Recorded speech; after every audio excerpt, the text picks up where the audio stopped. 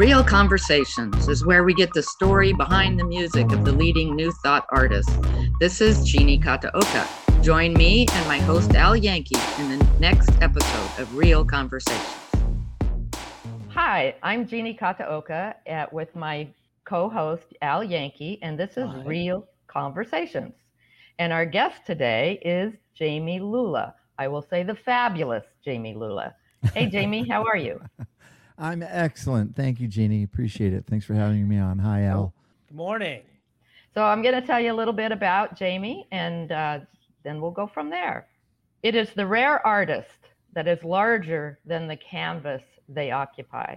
Their mission is bigger than the stage they stand on. Their commitment and contribution extend beyond themselves to encompass all who come in contact with them.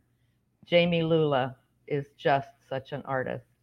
Born and raised in Detroit's arts and musical hotbed, Jamie made his way to Southern California into the melting pot, the creative stew, where creativity, music, and transformation meet. Landing the gig at LA's Musicians Institute as a vocal professor, his explanations and leadership provided something unique for his students and his community. A quiet and powerful sense of purpose, balance, and giftedness. Music is larger than just making sound. It is the heart of the spirit walk, the key to creative change in the world. Associating with the top thinkers in the nascent spiritual and human potential movement, Jamie's music influenced and was influenced by Michael Beckwith, Marianne Williamson, Neil Donald Walsh, Gene Houston, Barbara Marx Hubbard, Mary Mannon Morrissey, Bishop Carlton Pearson, and so many more were endowed with Jamie's soundtrack, a music consistent with their larger purpose and message. Lending his voice and leadership in concert to youth groups and spiritual centers throughout the nation, Jamie has been honored by LA Music Awards, from which he received Best Male Vocalist, a winner of the Centers for Spiritual Living Youth Champion Award, and many other musical and mission-based honors. His work with youth is legend. With more than 6 albums to his name, it is a stroke of luck that we can enjoy and be ennobled by Jamie's spirit and sound. So let's not waste any time. Let's get right to Jamie's music. And the first one we're going to hear, because Jamie's in the house, we're going to listen to Spirits in the House.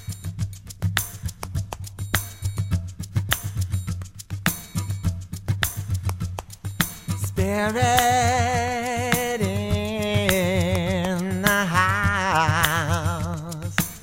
Yeah, yeah. I said spirit in the house. Come on, y'all.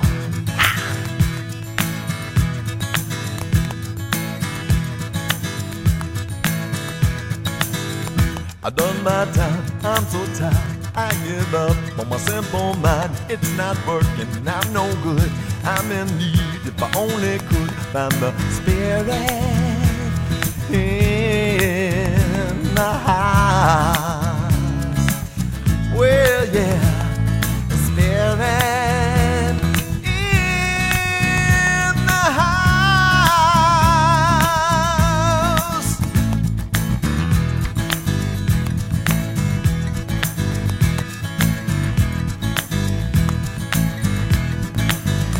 Lights just stop, I go through. Pull me over, said the man in blue. Son, you know what you done did.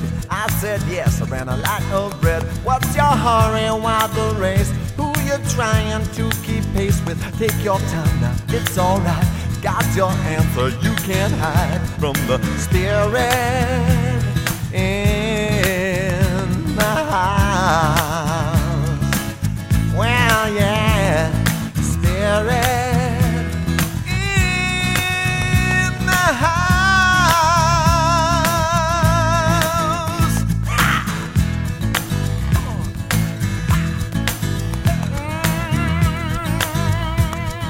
Yeah, I'm on fire. How about you?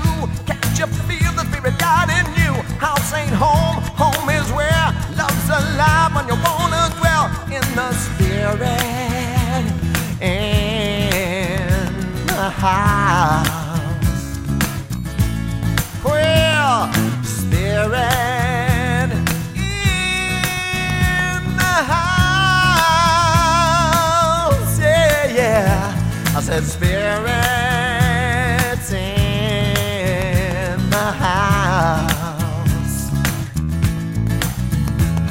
The spirit in the house.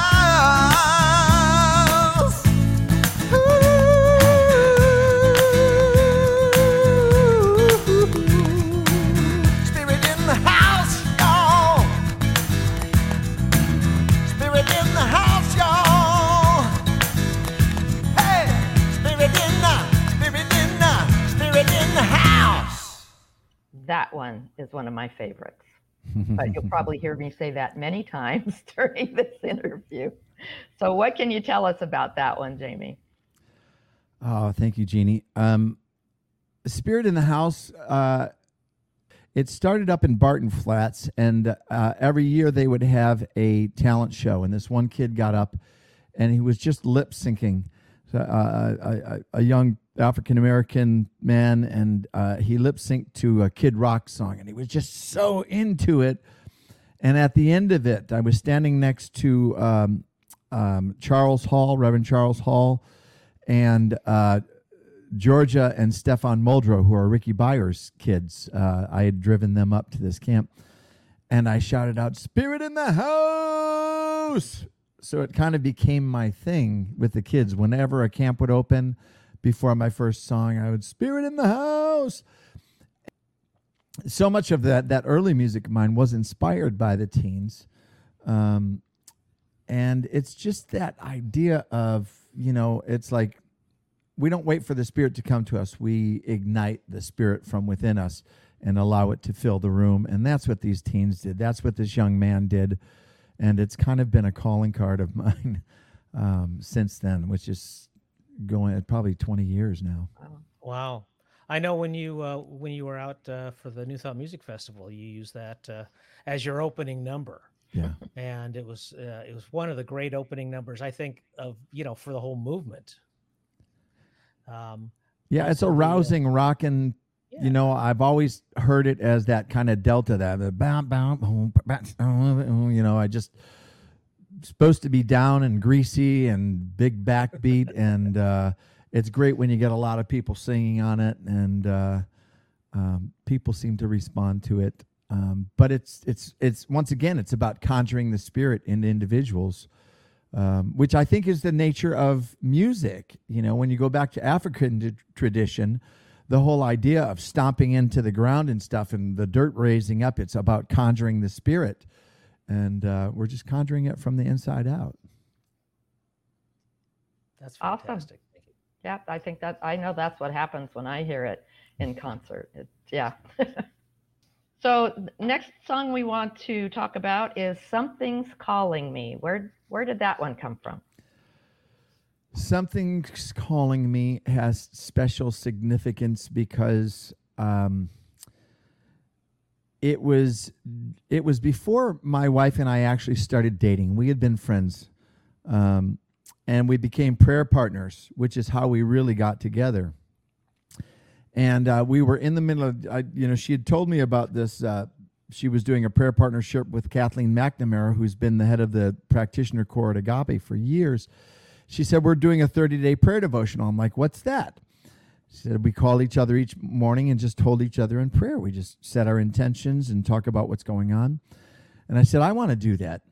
And I remember I was living over on Moore Park near Lancashire in a one-bedroom apartment. And I was sitting in the chair, and she was praying. It's like, "Stop, something's calling me." And I went and started to write that song. And then I couldn't find the bridge.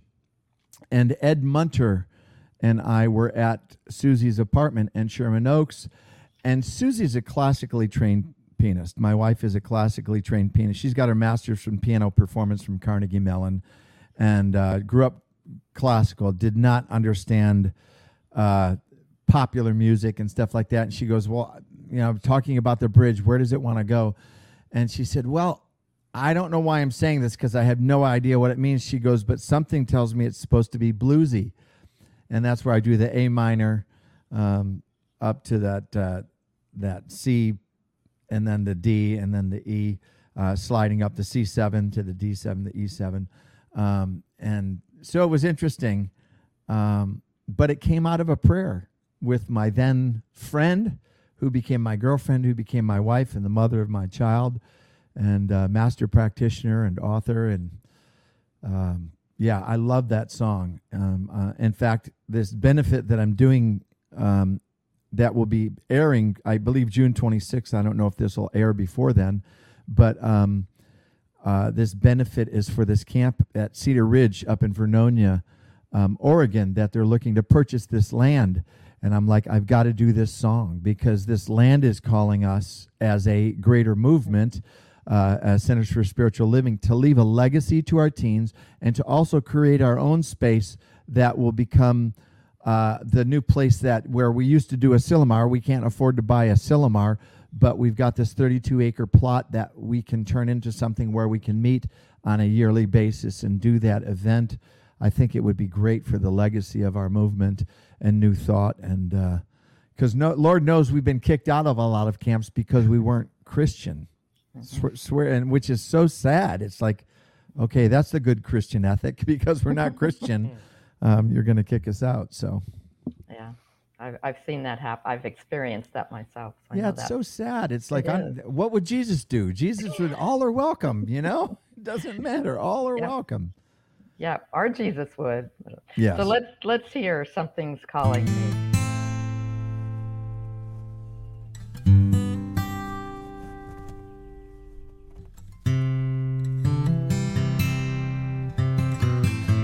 Something's calling me.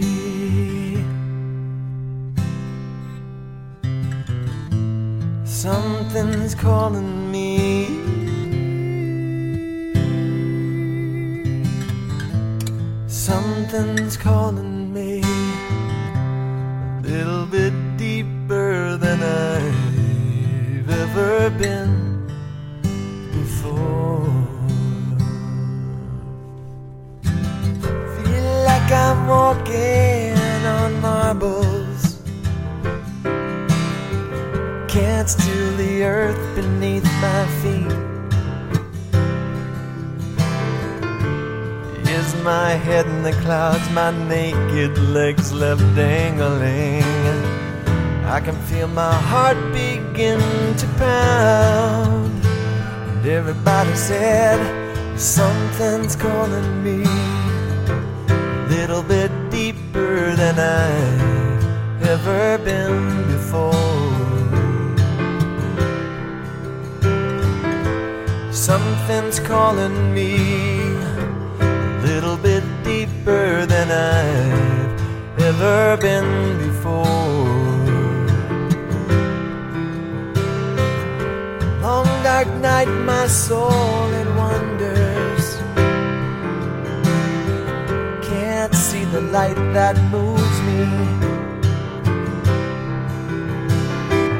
If God is everything and everywhere that I belong, Spirit gently wakes me from my sleep. Something's calling me a little bit deeper than I've ever been before. Something's calling me a little bit deeper than I've ever been before. Lord, oh Lord, take me deeper than I've ever been before. Oh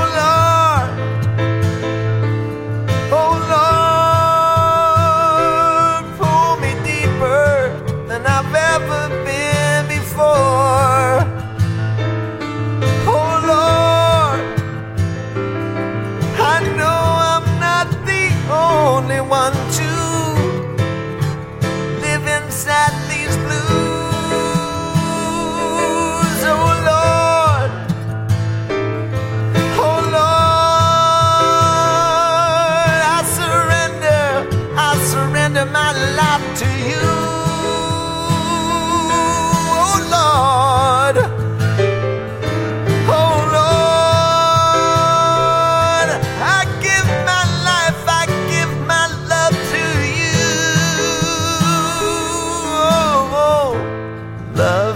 calling me a little bit deeper than I've ever been before. Compassion's calling me a little bit deeper than I've ever been before. My faith keeps calling me a little bit deeper than I've ever been before.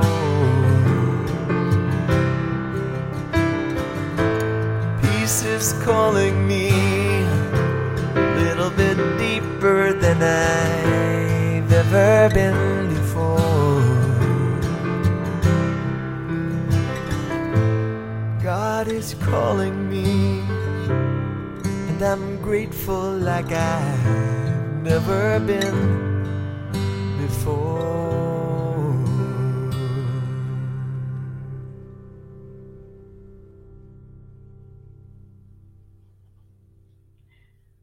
Yeah, I think I agree with Susie. That's a nice bluesy thing that comes in with that That bridge. Yeah. That when you say that, you are so open and vulnerable. You know, I mean, that's feel like I'm walking on marbles. You know, I think we've all experienced that sort of loss of balance, loss of center. You know, and of course that's when you need something to call you.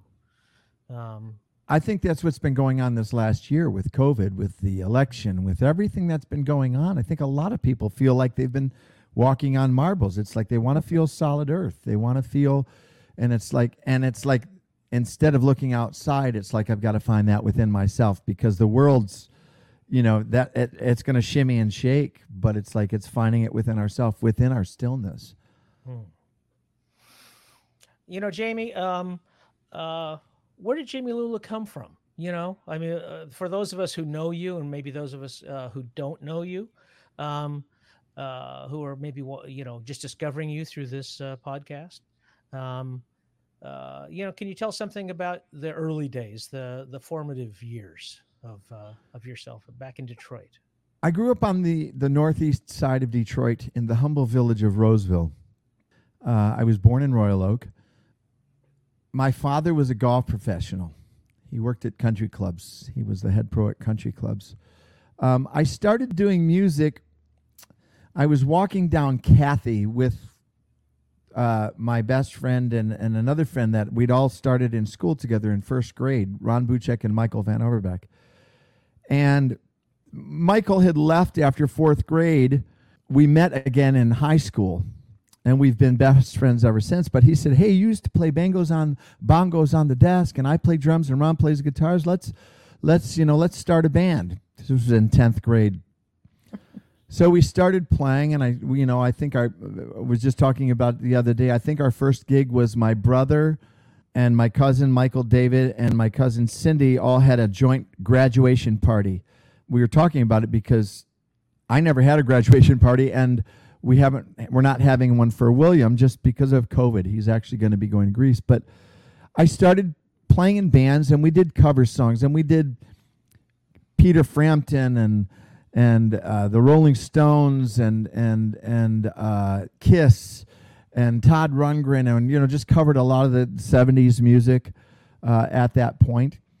And we started to write a couple songs.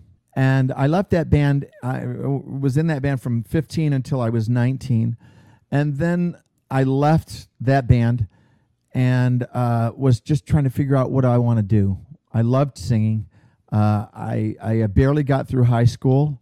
Have some learning challenges, but we didn't have all those labels back then.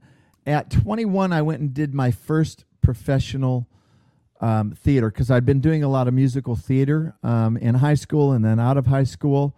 And I started singing in a church in my early 20s in St. Clair Shores, Michigan, and I knew I wanted to sing.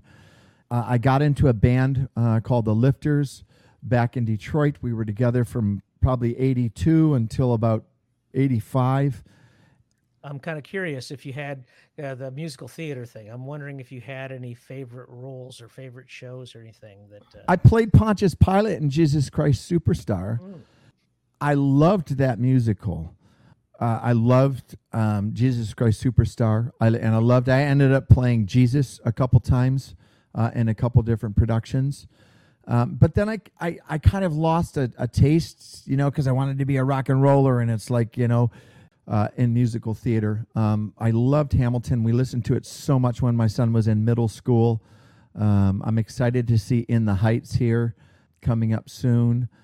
The bottom line, what I fell back in love with was the storytelling, and what I miss about doing musical theater is the same thing that I missed when I went out as a solo artist and left my band, because I just didn't have to deal with anybody's caca.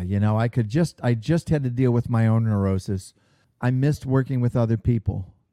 And that's why, I've been writing with Gary Lynn Floyd for the last 8 years. We've written over 30 songs in lockdown. And I love the collaborative process. Actually just talked to my bass player this morning. And we're going to try and put something together to just do some kind of Nolan stuff. But we're going to take he said, let's just get together and see how it flows. I'm like, cool. Because I haven't done cover music in a long time. I've just been working on writing. Out of the Lifters, I left them after a while. And I eventually made my way out to Los Angeles to go to the Musicians Institute. I was in a band called Lula. We were originally called Anything Orange, but then we were called Lula. And in 98, when I started my master's at University of Santa Monica in spiritual psychology, I decided I didn't want to go and sing in bars anymore. It just no longer. I'd been sober for a number of years at that point, and it just didn't resonate with me any longer, and I wanted to do this music. I started going to Agape in 94, about 9 months after my dad made his transition, and I just said I want to devote myself to writing music of consciousness. And I heard a lot of the music, and it just felt like platitudes. I said I wanted to go deeper. Something's Calling Me was an early song, Light of the World, and a lot of it came out of the teen camps because I was writing for the teens, but there seems to be a really broad spectrum of demographic of people that like it. And so since probably 1995, I've been writing more music of consciousness in this new thought. And having grown up Catholic and God's out there, and then getting into this teaching and realizing that infinite presence is within me and within all of us, I wanted to share that with people without proselytizing, without being dogmatic. And our way is the only way. It's not. It's like, find the way that works for you and celebrate life, celebrate God, worship in a way that works for you, and suspend judgment of everybody else. Beautiful, beautiful.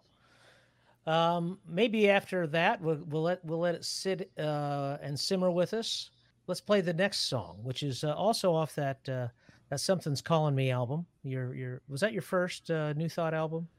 Yes. Okay. I originally did a 3-song EP that I raised money for that record, and I started recording it with Rob Whiteside's Woo.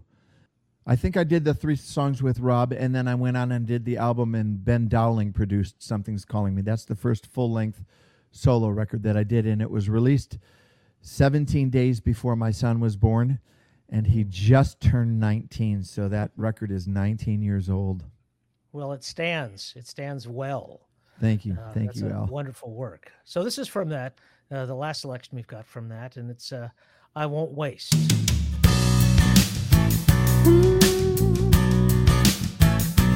I won't waste, I won't waste, I won't waste, I won't waste, I won't waste one more minute of my life.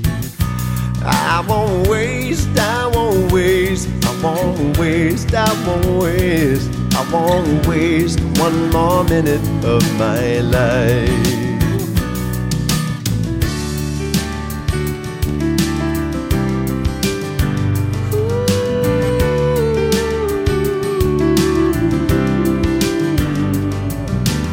Every moment, every step I take With every heartbeat and every breath I breathe, I'm grateful. It's sacred, so beautiful. I feel your precious presence as my life. Now I won't waste, I won't waste, I won't waste, I won't waste, I won't waste one more minute of my life. I won't waste, I won't waste, I won't waste, I won't waste, I won't waste one more minute of my life.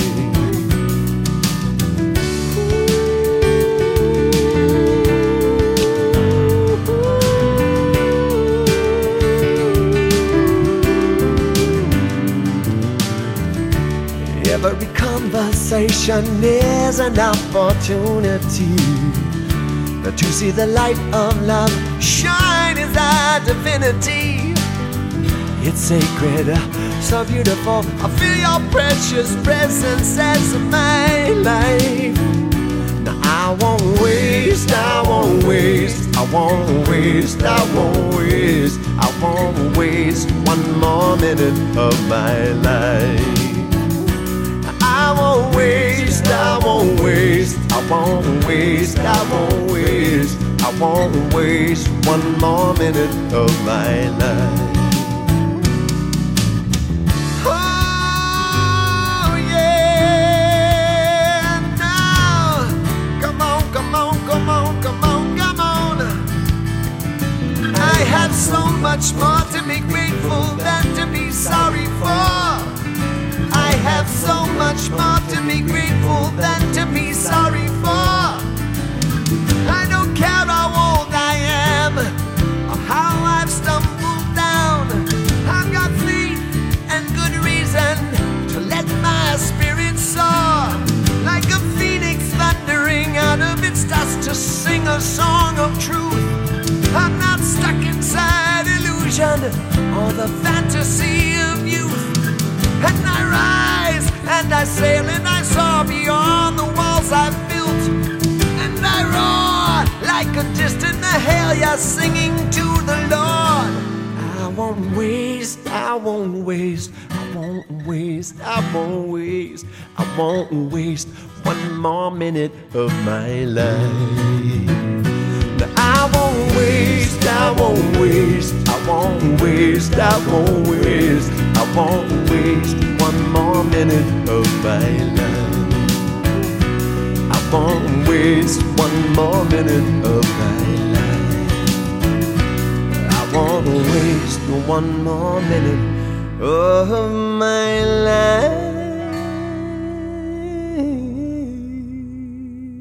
That's such a great message for all of us, you know. Did you was there something about it for you in particular? Did you feel like some time had been wasted, or was it just an admonition in general? I wrote that I was doing music for Kelly Morgan's Artist's Way class at the Bodhi Tree, and I came home and wrote that. But I think there was a sense, you know, I started drinking and using in my early teens after swearing it off, and it's like, you know, I grew up in an alcoholic home. My father was an alcoholic. He was a functional alcoholic.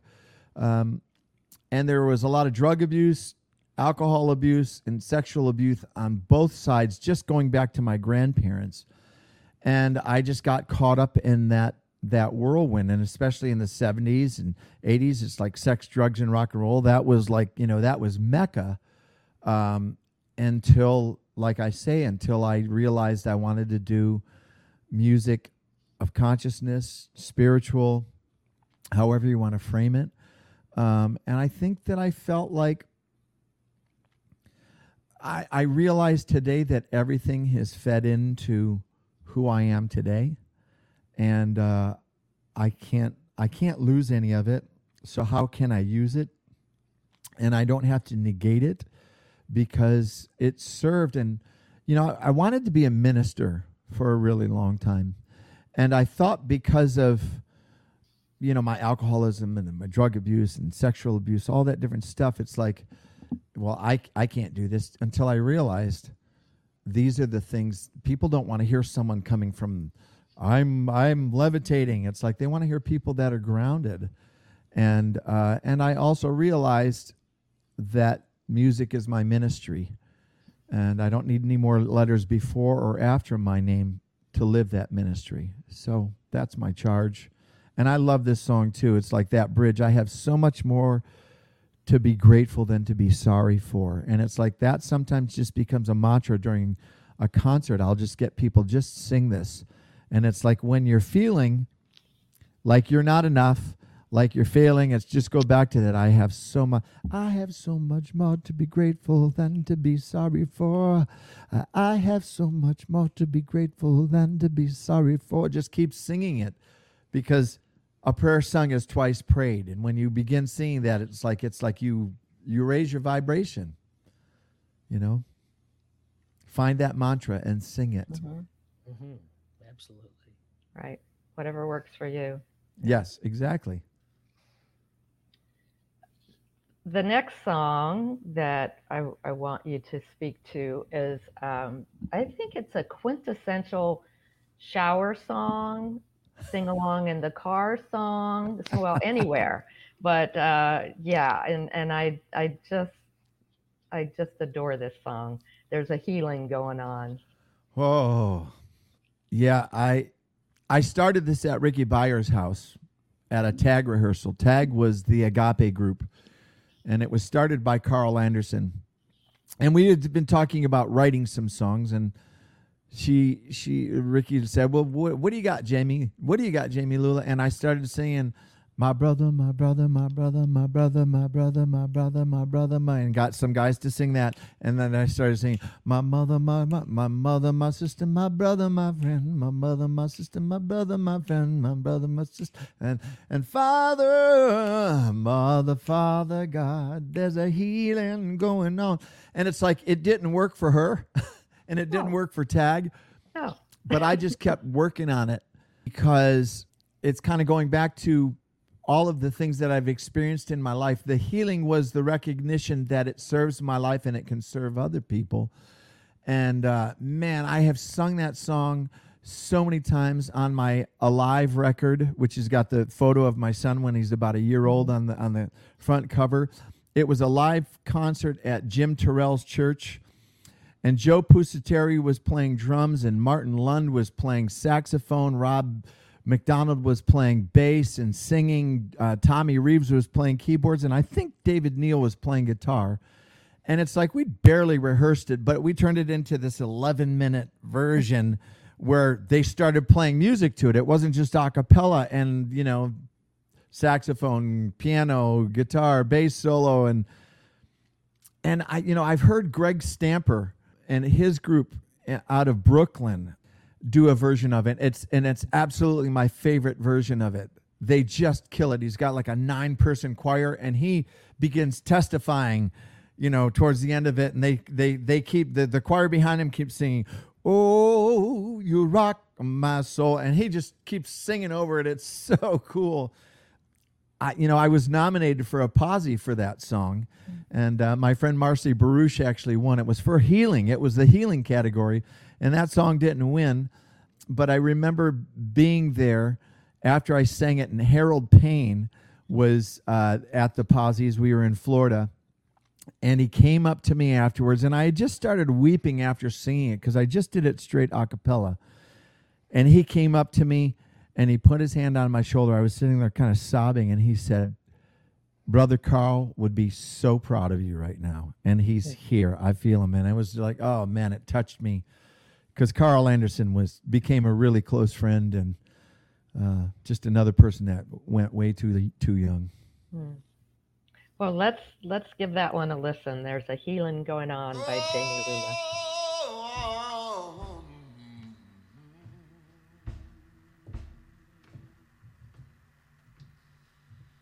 Let me walk to the banks of the river of love, where the current runs deep, baptized in the one, where there's no separation and the light is all we see. Honoring all our differences, and love will set us free. Whoa, whoa, Mother, Father, God, there's a healing going on. Mother, Father, God, there's a healing going on. Yeah, Mother, Father, God, there's a healing going on. I said, oh, you rock my soul. I said, oh, you rock my soul. I see the blessings of the past. It's time to requalify. Let's not forget, but learn to forgive. God knows we gotta try. It's my responsibility to heal the wounds in me. Compassion, faith, and hope, and love, and truth will set us free. Oh, oh, Mother, Father, God, there's a healing going on. Mother, Father, God, there's a healing going on. No, Mother, Father, God, there's a healing going on. I said, oh, you rock my soul. I said, oh, you rock my soul. One more time, I said, Mother, Father, God, there's a healing going on. Mother, Father, God, there's a healing going on. Mother, Father, God, there's a healing going on. I said, oh, you rock my soul. I said, oh, you rock my soul.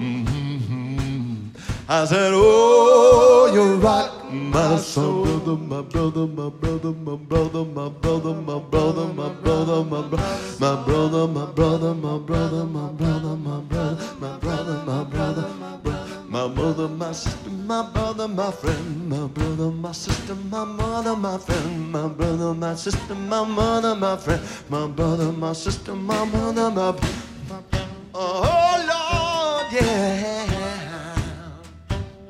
There's a healing going on. Come on, y'all. There's a healing going on. There's a healing going on. Yeah, yeah, yeah. There's a healing going on. Can you feel it? Yeah. There's a healing going on. Sing some healing for me, Mr. Rob.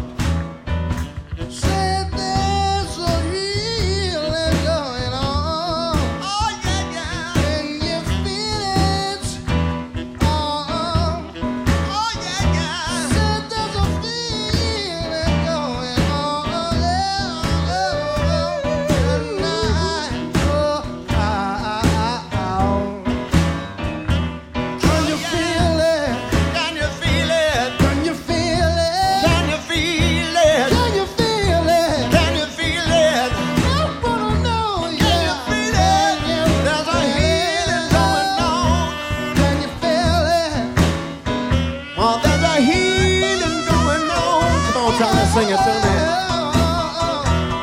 There's a healing going on, yeah.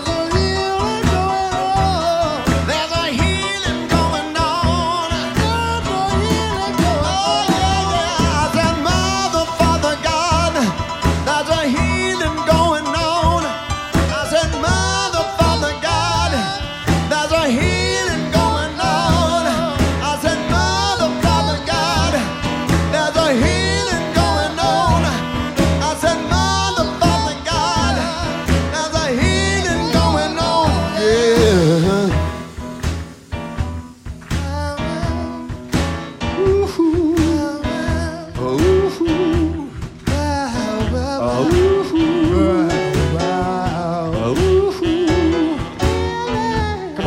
Play us some healing.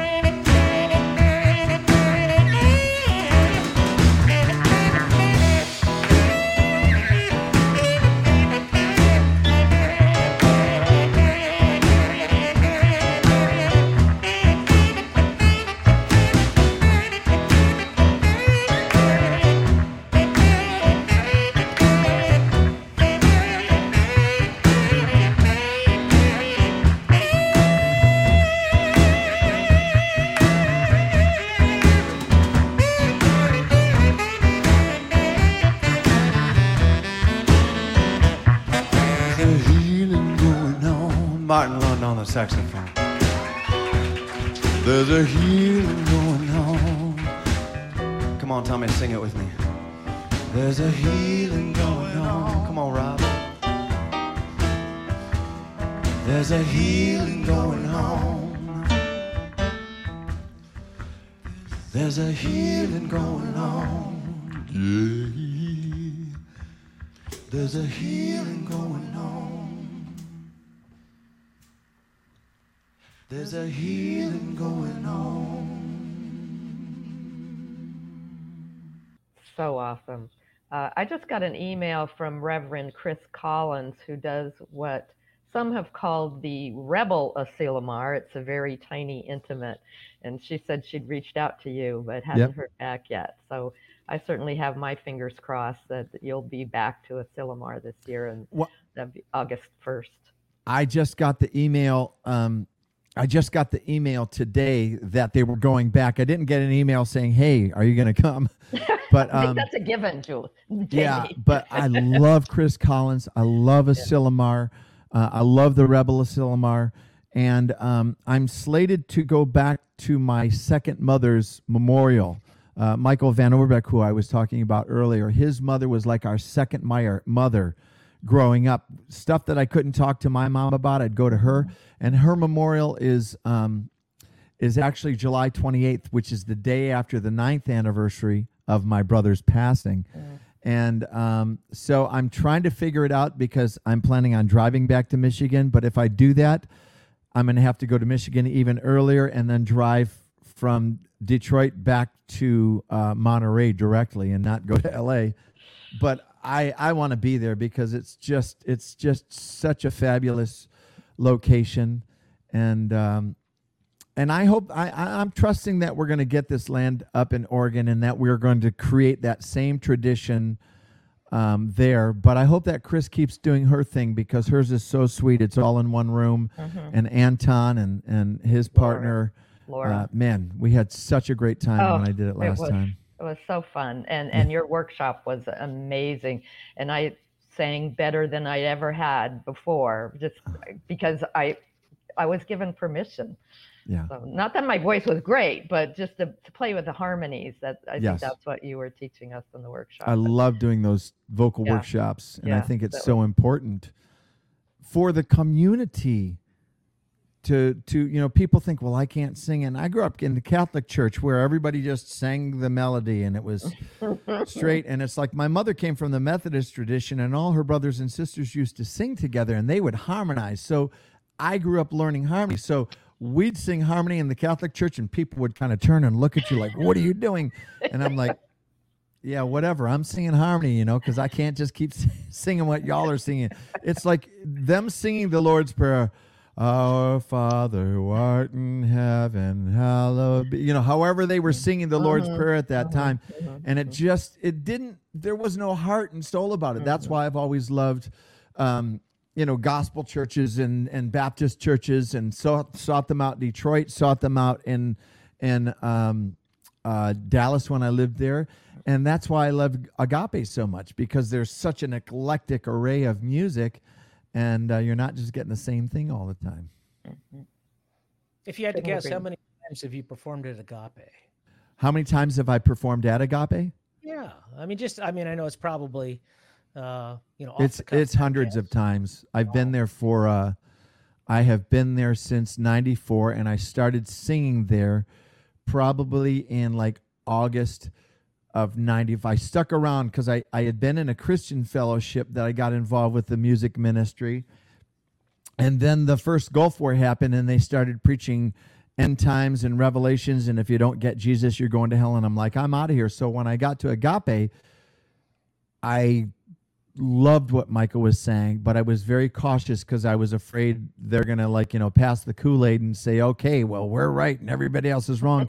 And that never happened. So I decided to audition for Ricky Byers. And I played one of my songs. I think that it's on a live record, but it's called In My Prayer to You. And she goes, well, that's a really nice song. Do you have anything else? And I really didn't have that much. So I just did an a cappella version of Amazing Grace. And she went over to the keyboard and started playing. later in the song. And then on that following Sunday, I was sitting next to my LA mother, Joan Rutherford, and Ricky came up before me. That was back when we were in Santa Monica. And she tapped me on the shoulder. She said, our morning song person didn't show up this morning. Would you be willing to get up and sing Amazing Grace the way you did for me on Friday? And I was like, okay. And I got up and because they used to have a morning song singer who sang the first song and then a featured singer that would sing a couple songs. And I sang Amazing Grace. And I sung in bands and bars and concerts and stuff like that. And people responded, like leapt to their feet and kind of lost their mind. And I was like, I didn't know what to do with it. I was like so overwhelmed and so like, you're doing this for me. And Reverend Michael came over and gave me a hug. She says, Ricky was telling me about me. Ricky was telling me about you. So yeah, it's been hundreds of times because I participated in their music symposiums and revelations, and yeah, it's been hundred. And I just led chants there a couple weeks ago, but I love it. I love my community. I love the Agape community. I love the music. I love the message. I love Michael. I mean, Michael and my wife are really close. He and Ricky are godparents to my son. He's actually got a God family, but it's a great community. It's a tremendous. I'm so blessed and honored to be part of it and to have been part of the music team for so long. Well, I'm sure that's a blessing that works both ways. I am absolutely sure of that. Yes. Let's listen to another one of your pieces. One of my personal favorites. There's a healing going on. Was on that Alive album, but then you named your next album after it. Yes. If I'm correct, yes. And this is off that. It's Compassion.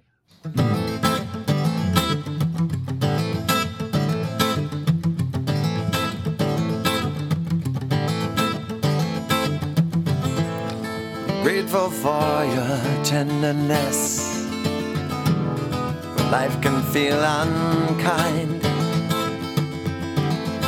Grateful for the way you see when I'm stuck inside my mind. Grateful for your courage to hold your steady ground. Grateful for compassion when man cannot be found.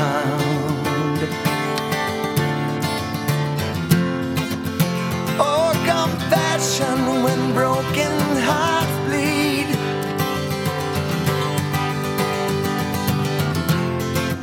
Sweet compassion when my soul's in need. I find compassion for friends and enemies. My own compassion is where my spirit breathes. Oh,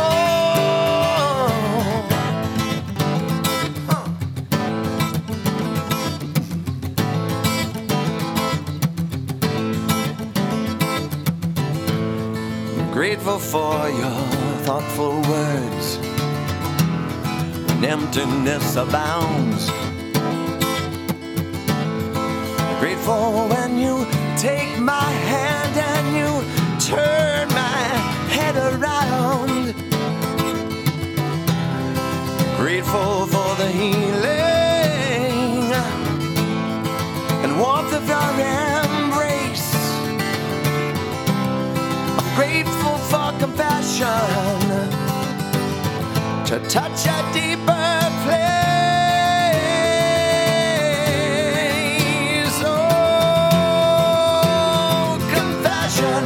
When broken hearts bleed.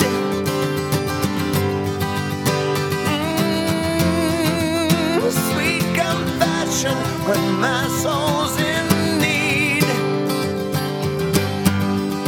I find compassion for friends and enemies.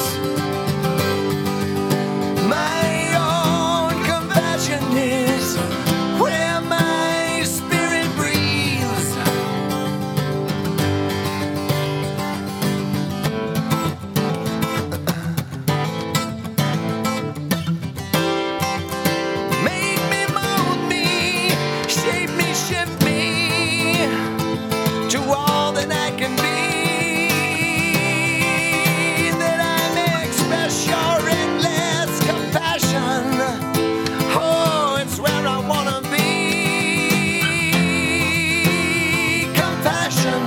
when broken hearts bleed. Yeah, sweet compassion when my soul's in need.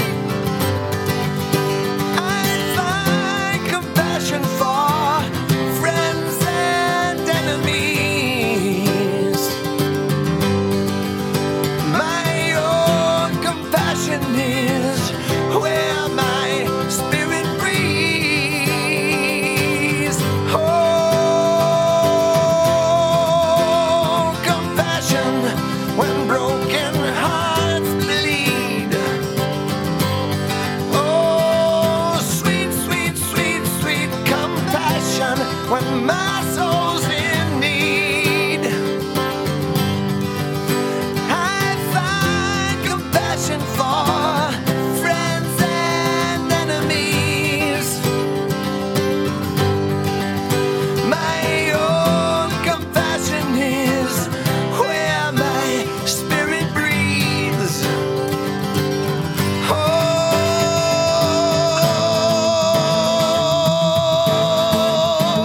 ha.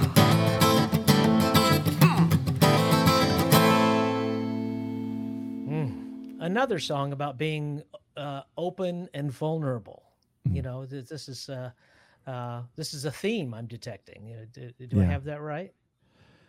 Yeah, after Something's Calling Me came out, I had done 48 weekends that I went and sang at different places with Something's Calling Me.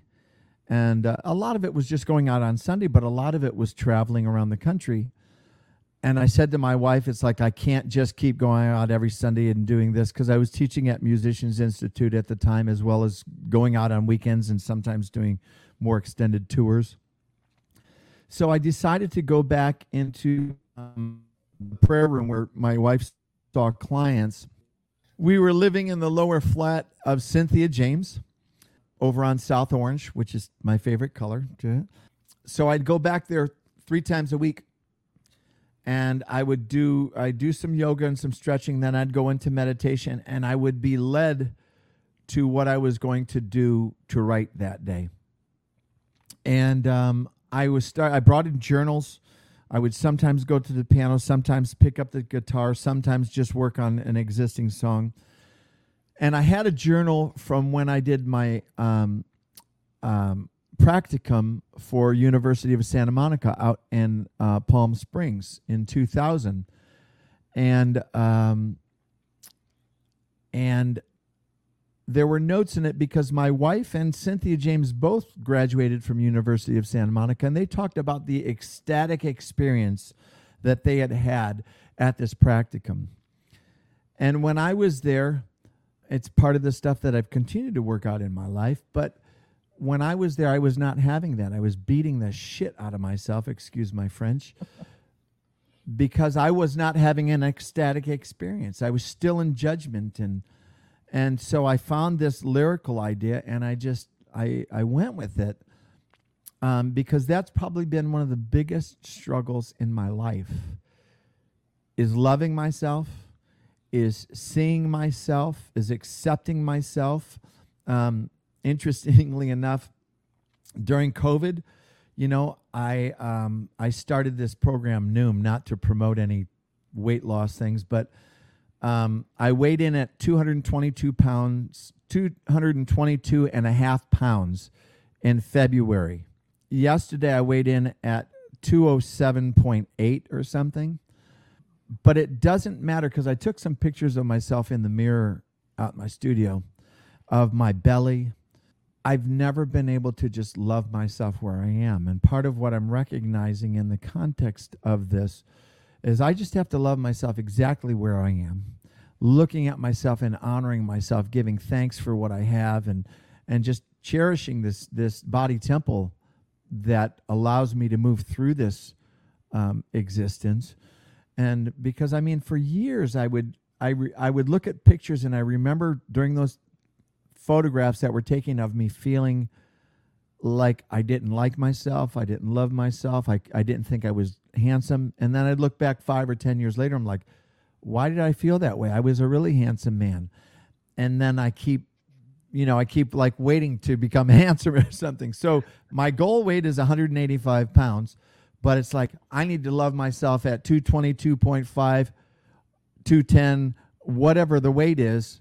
I need to just love myself right where I am. And that's where the compassion comes in, because compassion, and one of the line is, compassion is where my spirit breathes. When I can find compassion for myself, I can find compassion for you. And hence, that's the thread through all of the music. You'll hopefully be able to find compassion for yourself, because when I can find it for myself, I can find it for you.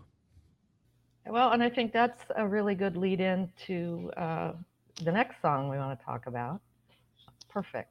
Would you like to talk about that before we listen to it? Sure. Because I'll cry when I play it. This song was started at up in Portland. I was up there to do David Alexander's, I think, installation into New Thought Center for Spiritual Living. I was at, I'm going to draw a blank on her name right now. I was at one of the ministers' house, staying at her house, and I woke up with it. It's partly inspired by the movie Love Actually, and there's a scene in there, and the guy suggests that this woman is perfect. And another part of it, a lot of people say, oh, did you write that for your wife? And it's like, I'd like to say that, but the truth of the matter is I sing it for my wife. It's my ringtone for my wife whenever she calls in. But I love this song because it goes back to that idea. It's like, I didn't feel perfect most of my life. And it's an homage to people that I've loved, as well as to God. Mm-hmm. And essentially to the God that I witness in others. Mm-hmm. I always loved my teens. And there were a couple that I just had such an affinity for. I can't stop the muse. I can't stop. You can't stop. I mean, Al, as a writer, it's like, okay, it's like if I have a feeling for someone, it's like I don't have to act on it, but I can use it and I can channel it into music. And that's kind of where it came from. It was inspired by a teen, and I honor her. She's like now married, and it was also inspired by Keira Knightley in Love Actually. And it's like, if I can see that in others, why can't I see that in myself? And that reflection of your reflection of the perfection that I'm witnessing in you is the perfection that resides within me. And I have to take ownership of it, like I was talking about with compassion. Mm-hmm. I have to take ownership of that. What I see in you is but a reflection of me. And I fought that for so long. And I know none of the people watching this will identify with that, because no. You're all levitating and you all love yourselves unconditionally. So. Yeah. Well, let's listen to Perfect. In my eyes, in my mind, in my heart, in my soul, in my life, I have been searching for something, but you are my dream.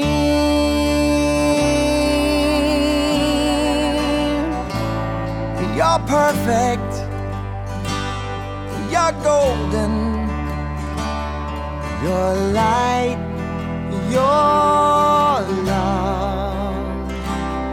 You're perfect, you're golden, you're my light, my love.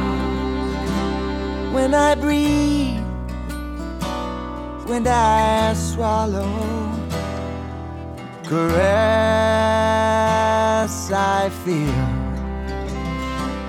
When I listen, I hear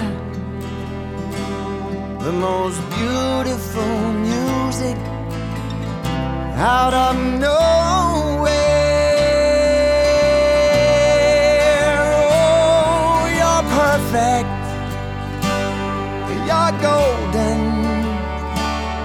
your light, your love. You're perfect, you're golden, You're my light, my love. You're always there, you never leave. You're holding me, you set me free. A guiding light, your empathy, your confidence to express in and bears me. Oh, you're perfect, you're golden, you're the light of my life, you're my love from forever. In your reflection, I'm perfect, so I'll keep looking at you to keep witnessing that I'm perfect, I'm golden. You're the light of my life, you're my love from forever. In your reflection, I'm perfect, so I'll keep looking at you to keep witnessing my perfection. In you, here's me. Oh, oh, oh, oh. Light, light, light, light, light, light, light, light,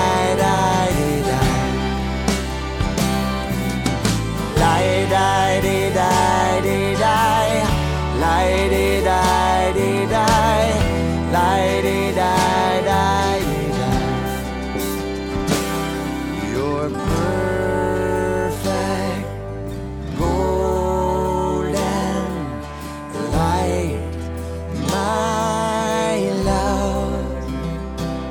You're perfect, golden light, my love. You know, it's got that that gorgeous that three, that lilting, that I don't know if that was a conscious choice on your part when you're songwriting, but it, you know, it puts you in a place. It's got that sort of that Celtic ballad, Anglo-Saxon ballad thing. Yeah. And then of course, you know, your vocals are impeccable. And then setting there's just, is that a string quartet that I hear in that recording? Yes. It was. Did you do that, or? Yeah, it was a brother and sister, and Chris Woods and Adrian Woods, who she's played. I've seen her on so many Grammys and Oscars and whatnot. She played cello on it. He played first, second violin and viola on it. But Christian Klikovitz, who was the music director on that project, wrote the quartet. He wrote the arrangement, the string arrangement for that. Well, so to use all those English influences and add the string quartet, I mean, it's very Beatles-ish, you know. Yes. You know. Yeah, the oohs wonderful. and the ahs. That was a thing about the backgrounds that it's not something that, people think they can just come in and sing. It's like there's a lot of subtleties that go, yeah, ooh, ah. It's like the Beatles did that. They would switch from oohs to ah or ah to ooh, and just those little subtleties. I'm sure that it was a George Martin influence. Sure, and as you know, that when you open from that ooh to the ah, and you can hear the overtones change in your head. Yeah. I love the Beatles. I love the all that they did vocally. But another favorite, like, background vocals were the Iries that sang with Bob Marley. Like, those backing vocals are like, oh man, I've studied them because I love those elements. And so it's like, yeah, when I get backup singers, it's like, yeah, we really need to work this because it's not one, it's just not triads. It's like there's a little bit more going on, let's move ahead. Let's get a little more contemporary now. Let's move up to the Orange album. Love the Orange album. It's my white album. Orange. Exactly. I think everything we've played for our audience, your fans will recognize, because these have been your big hits, and for good reason. They're all wonderful pieces. But I picked something I think is maybe a deep catalog, something that maybe not so much, but it really struck a chord with me. And it's this darling little tune that you wrote. I love you, but we've never met. Yeah, that's a co-write with Tom Kimmel, who's like one of my favorite writers on the planet, favorite human beings on the planet. We wrote that when we were at the Posies. We got there got there like a day early, and we had some writing sessions, and Tom and I wrote that, and still more Beatles influence in that quarterly and stuff. But yeah, I just, Tom and I were talking. He's similar in that he accepts the muse when it shows up. Beautiful woman, beautiful scenery, whatever's going on. He's able to witness it, and it's like you ever had, that idea of like, I love you, but we've never met, that person that you've kind of dreamed about or you visioned for or whatever. And I loved the writing session, and then we both continued working on it probably for a couple months after the Posies, just tweaking, because there's he's a Nashville writer, so it's like he'll like a lot of Broadway people, it's like he will work on that lyric, and it taught me a lot. That's what Floyd and I do. It's like we'll write a song and then have it and start going, and it's like, oh no, but let's try this word. Oh yeah, that's perfect. That's just looking for the right word and the right melody. And I really hear that song. I'd really love to do that as a duet at one point too. I'd love to hear a woman's voice with that. I think it would be really beautiful. I love that song though. Thank you for bringing that forward now. Let's let our audience hear it. Oh, I love you, but we've never met. We're as close as we can get. I can feel you in my heart, so we're never far apart. See, I made up my mind,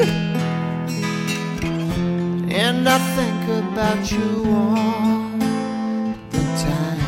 You're a dream I can't forget.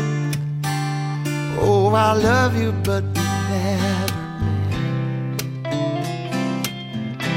If I saw you in the crowd today, would I recognize your face?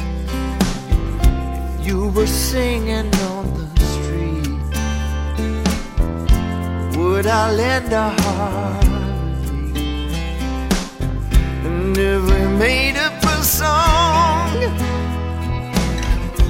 would the world sing and dance along like some Hollywood vignette? Oh, I love you, but we never met. When I find you, will you know me? Will your eyes look right into mine? Will you tell me you've been waiting for your heart to give you a sign?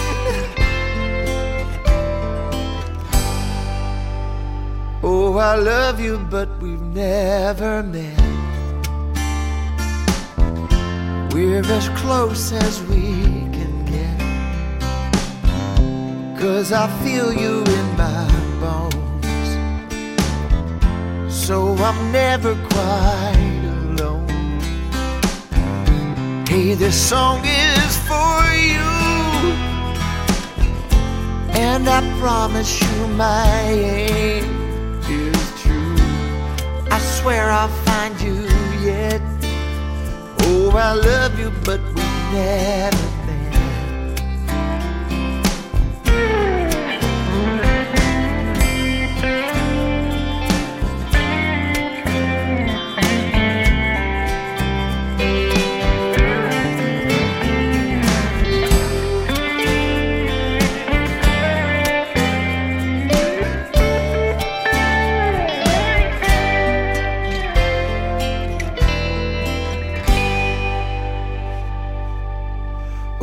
love you, but we've never met. We're as close as we can get, 'cause I feel you in my bones. So I'm never quite alone. Hey, this song is for you, and I promise you my aim is true. I swear I'll find you yet. Oh, I love you, but we've never met. Oh, I swear I'll find you yet. Oh, I love you, but we've never met.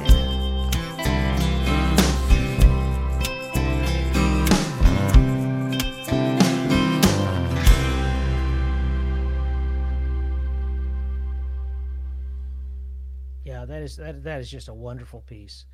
And it's and like Perfect, you know, it's one of those that could be from a person to their lover, or a person to their unknown lover, or a Right. person, you know, or it could be could be some divine, Yes. you know, kind of aspect to it. And I think that's brilliant songwriting, where you leave it open, so it could be different for different people, or different for the same person at a different time. Mm-hmm. Yeah. Absolutely. That's one of the beautiful things for me as an artist. You know, Michael Beckwith's quote on my website states that it's like I never sing the song the same twice.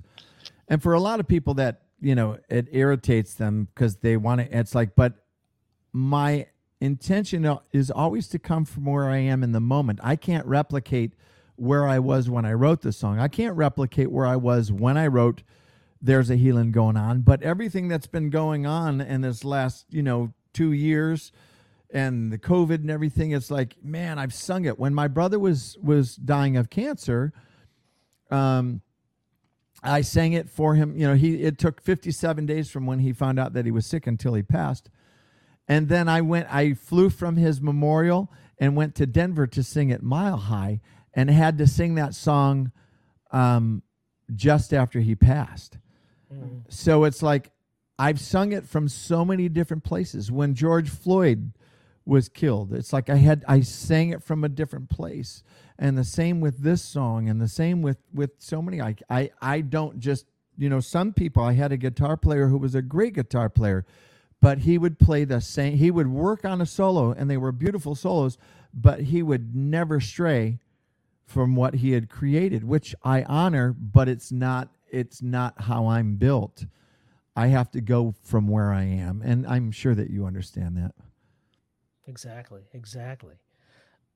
Let's move to another of your songs that has some of these same qualities. It's been recorded a few different times, and I'm guessing that's because of what you were just talking about, because at different times, there are different approaches that resonate with you.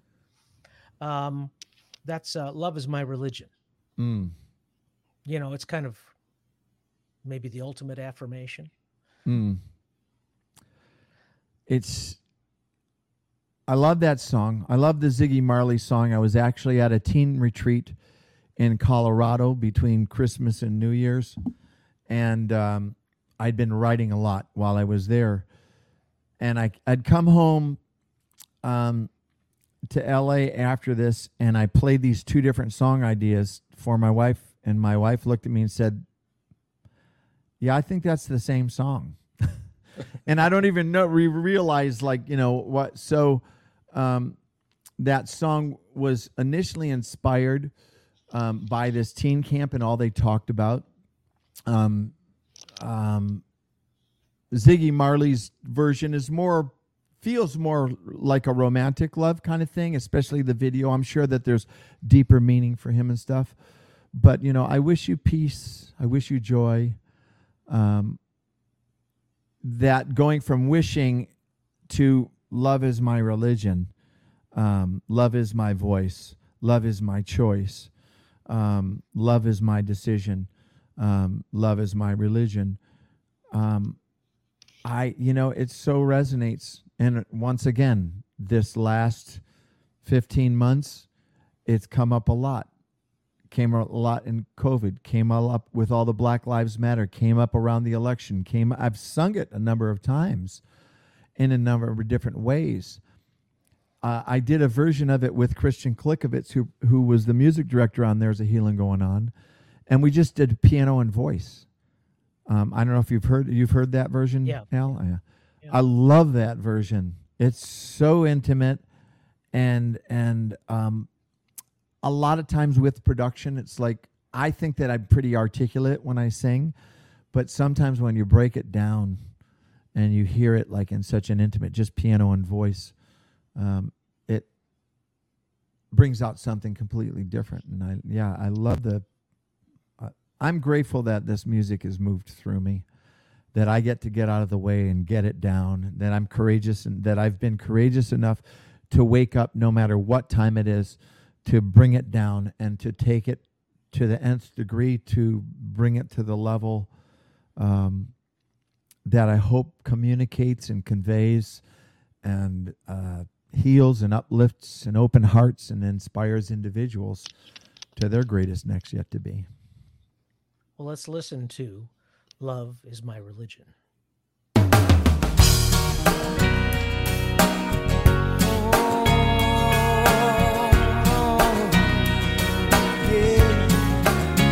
I wish you peace. I wish you joy. I wish you love, love, love, love, love, love. I wish you faith in yourself to reveal all that you've come here to be. Love is my choice. Love is my decision.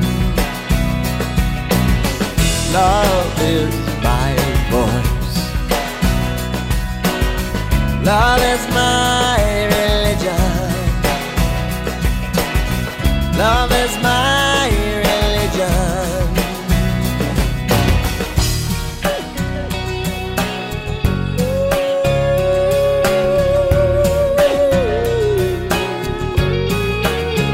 I wish you strength. I wish you courage. Wish you love, love, love, love, love, love. I wish you purpose to create all your dreams and co-conspire with the light of your life. Love is my choice. Love is my decision. Love is my voice. Love is my religion. Love is my religion. Oh, oh, oh, oh. Your answers to eternity are always deep inside you. That freedom of expression is yours to choose on high.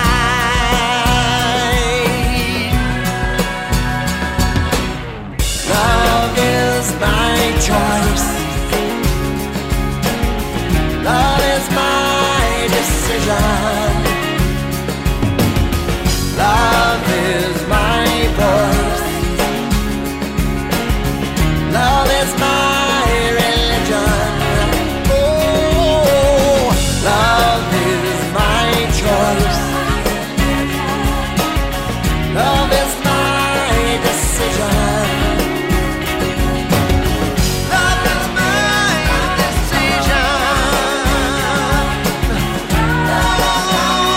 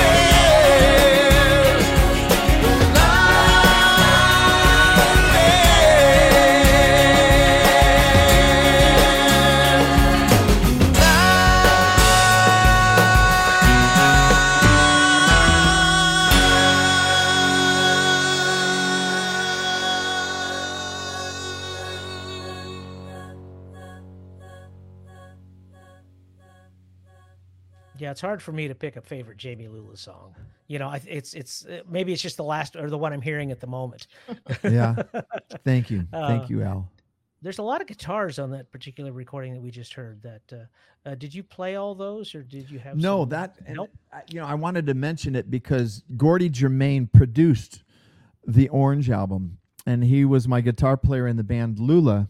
It's probably one of the reasons why we did a piano guitar or piano voice version of it, because Christian said, "How can I compete with all these guitars?" But Gordy just started recording maybe, I don't know, 8 years ago. He built a man cave and started, he does props and he's played guitar for years, but he said, you know what, I'm going to start doing this. And we took about 6 years to record that record because he had just started out recording and said, come on, I need a guinea pig. So I went to a studio and we just kept recording, and he kept doing mixes until we finally got to a point where he felt confident. But he played the electric guitars, and I loved it because he was looking for a sonic element.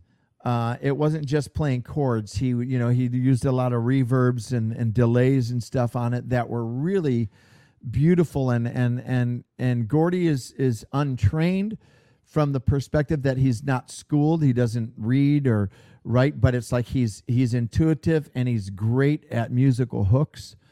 And I loved the production that he did on the Orange album, and I loved all the guitar parts. And I was like, okay, Christian, I understand you'll get swallowed up by the guitars, but I loved the guitar wash that he created. There was almost Daniel Lanois. He did he kind of did that kind of guitar wash with that song, which is, I don't know, it's moving to me. It helps move the song, and it helps convey the feeling of the song as well. Yeah, just gorgeous, just gorgeous. So this may be a little bit of a trick question. I don't know. We've played a lot of your music, and a lot of it's got great messages. Is there something of yours that maybe is a personal favorite, or that you think we missed, or that might just that we should add to our lineup here? Is there? If we're strictly speaking of my music, I think you guys covered quite a few bases. I from the Orange album, I love Better Than I Was Before and Oh My God. I think I also on There's a Healing Going On, If You Could See Me, Through Your Eyes. Also, I started writing with Gary Lynn Floyd 8 years ago. We just celebrated 8 years of writing together. And the first song that we wrote, it's not strictly a Jamie Lula song, but I'm as proud of it, if not more so than so much of what I've written. The first song we wrote together was God in Everyone. Man, we just took off from there. I mean, we've got quite a body of work prior to the pandemic, but we've written, I want to say 30 songs, and then we found a bunch of music that we'd been working on. Some of the stuff that we'd actually finished, but we never played it, because we live in different locations. We don't play together so much.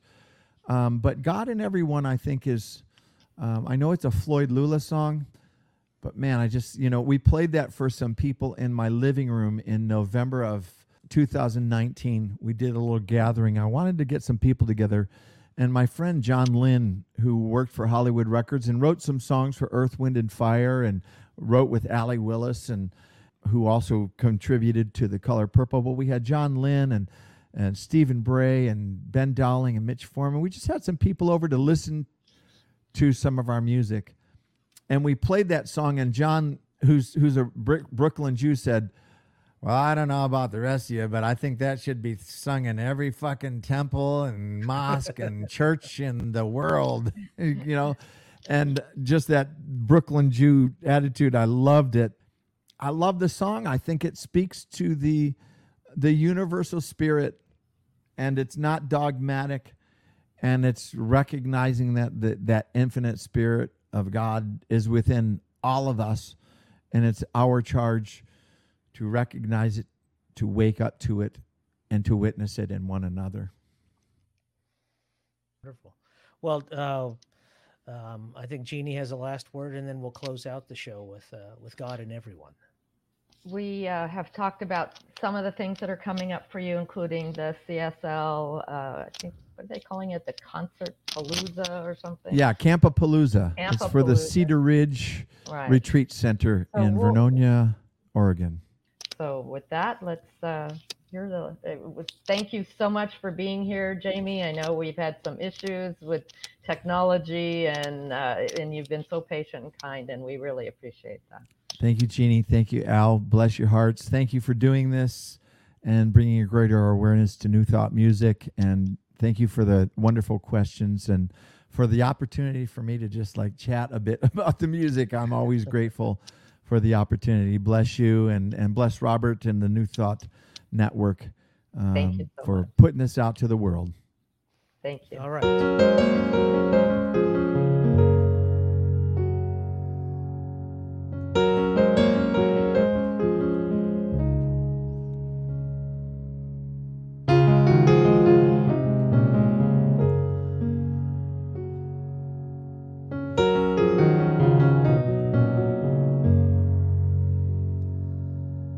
Everything beneath the sun breathes like a harmonium. Pure perfection has begun, shining like a midnight sun. Out of darkness I have come. I see God in everyone.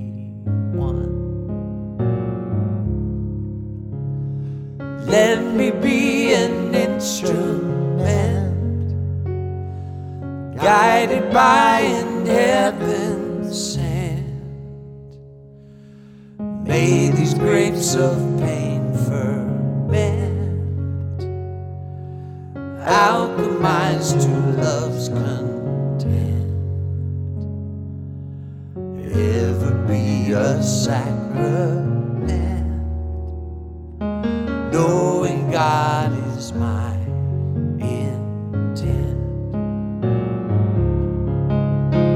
God, let me know your name. Hold me in the same breath as your word. God, feel you all around. Oh, how you astound me with your grace.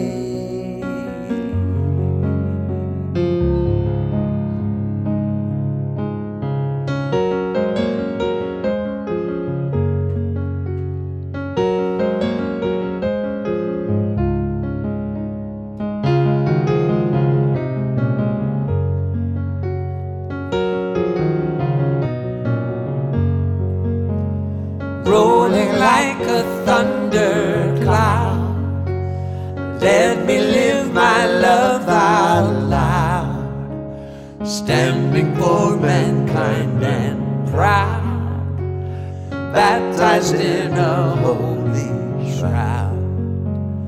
Peace be still and know me now, God is in all I have found. God, let me know your name.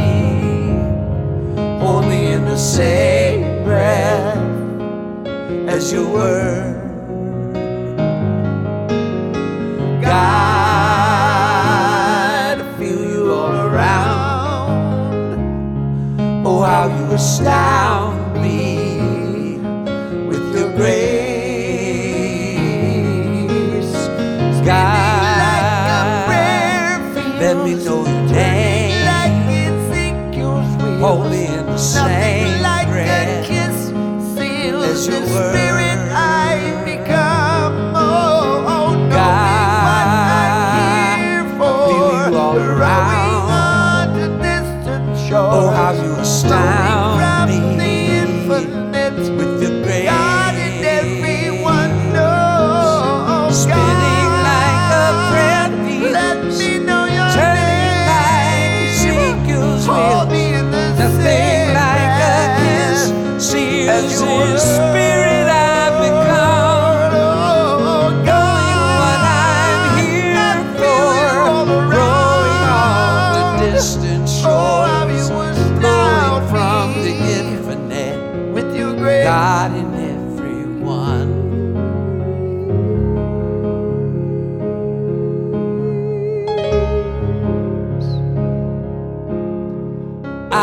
darkness I have come. I see God in every